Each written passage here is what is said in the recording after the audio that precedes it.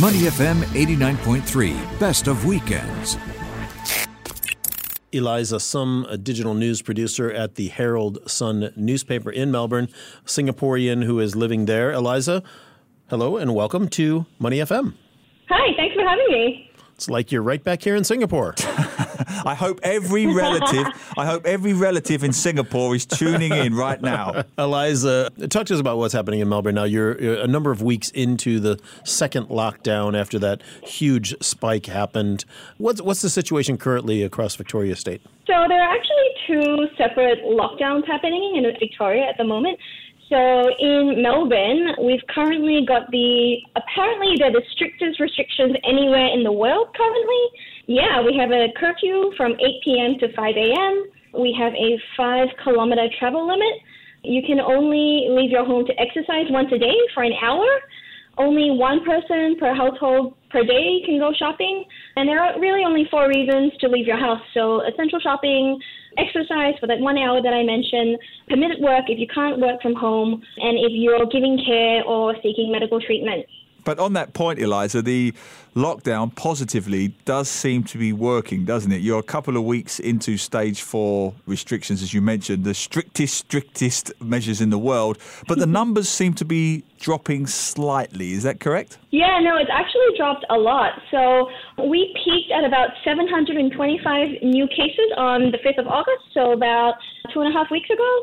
And today we only have 182. So it's the second day in a row of cases less than 200, which is pretty amazing. And how is the death toll? Because although your infection rates are dropping, I did feel that the daily infection rates versus the number of deaths, the deaths seem to be quite high because I think most of those were in aged care facilities. Is that right? Yeah, unfortunately, we've had quite a few aged care outbreaks, and that's still a pretty big problem. Like, there's quite a few aged care residents and staff infected. The death toll is sort of stabilizing a little bit. We've got 13 deaths today, but, as the cases go down, we should see the deaths go down too. Some of the big businesses have been complaining in recent days and urging a swift reopening of state borders, even though, the state authorities are saying, hey, we can't be complacent. But they are obviously crying out loud about the economic impact. What is the mood there between government, business, and private citizens all wanting to get rid of COVID-19 or tamp it down, but yet trying to keep the economy going in some way? Yeah, it's very much a struggle. So with stage 4, majority of the businesses are closed. I think with the level of community transmission that we're seeing in Melbourne specifically, this is my opinion, I feel like most people get why everything has to be shut down. It was pretty ridiculous. Like in stage 3, we had clothing stores open. Like, this is not essential, I guess. So yeah, it's a really difficult line to balance, but I think we're doing it the right way. And what is the mood generally? Because as you say, they are the most strictest lockdown measures on the planet currently. What is the general mood? I know that, the Australians have that wonderful concept of mateship where everybody mucks in together and there's a very communal atmosphere in times of crisis. What is the general mood around Melbourne at the moment? Oh, honestly, we're a little bit sad, but I think it has been a pretty miserable winter. Like of course, it's your winter. I forgot. Yes, it's your winter. Yeah, exactly. Yeah, so like the way I see it, I would rather be locked indoors in winter than have it continue into summer. But yeah, I mean, it's really tough when you see people in like Sydney and Brisbane living their lives, enjoying the sunshine, and it's miserable. But there's also, and everyone's just a little bit sad. There's also a personal element for yourself, isn't there? It's had a bearing upon your own family, I believe, in Singapore and your wedding. Is that correct? Yeah, that's right. So my husband and I eloped in February. We got married in New Zealand, but we were going to have a big family wedding reception in March.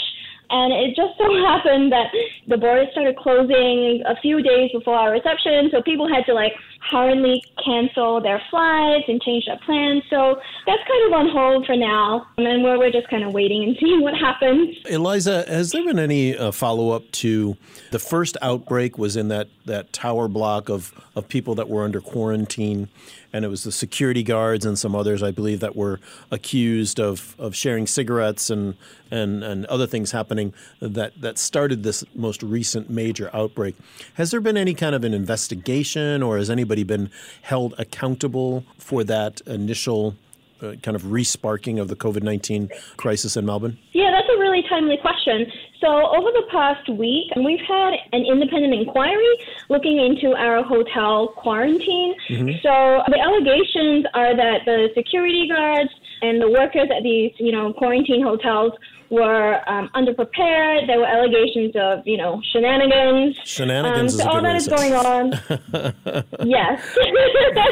Because they were Shenanigans. some people were getting together, right, and actually, having intimate relations, as I had understood it. Yeah, that's definitely one of the rumors going around. I think one of the security guards said that they were given a mask and a single glove for their shift. So, yeah, all of that is kind of going on at the moment, and we'll just have to wait and see.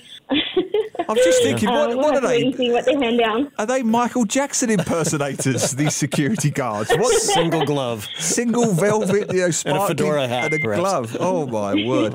Well, I mean, seeing as It's ridiculous. Seeing as we are talking about the quirky elements, I lived in Australia for 5 years. That's where I met you originally. I know Australians, they don't necessarily like being told what to do. And of all the countries in the world, I think they've had some of the more quirkier incidents of lockdown, what should we call it, infringements, shall we say. What have been a couple of the quirkier ones that you've come across? So we had a $26,000 birthday party. This is during stage 3 before the curfew came in, but you weren't meant to visit your friends. This group of people had a birthday party, and they decided to go to KFC at about 1:30 in the morning, and they ordered, 20 meals. So these paramedics who happened to be there got suspicious, and the police followed these people back to their house and found a group of people hiding in the backyard. So it was a very expensive birthday party. So they were fined. They were fined. They were fined, yeah. Wow. I think it's about a $1,300 fine each, yeah. Hence $26,000. And I was reading somewhere that you were saying that someone got into trouble because of a butter chicken meal. Yes, that's correct. There was a man who drove 32 kilometers for a butter chicken. And there is kind of a happy ending to this story. Even though he was breaking the law, the restaurant has actually offered him a whole year of free curries. See, that would only happen in Australia. That would only happen in Australia. Well, maybe you better get to know him, huh? You can share some of that free curry, you and your husband. Thank you for being with us today. We really appreciate it. Thanks for having me. To listen to more great interviews, download our podcasts at moneyfm893.sg or download the SPH radio app available on Google Play or the App Store.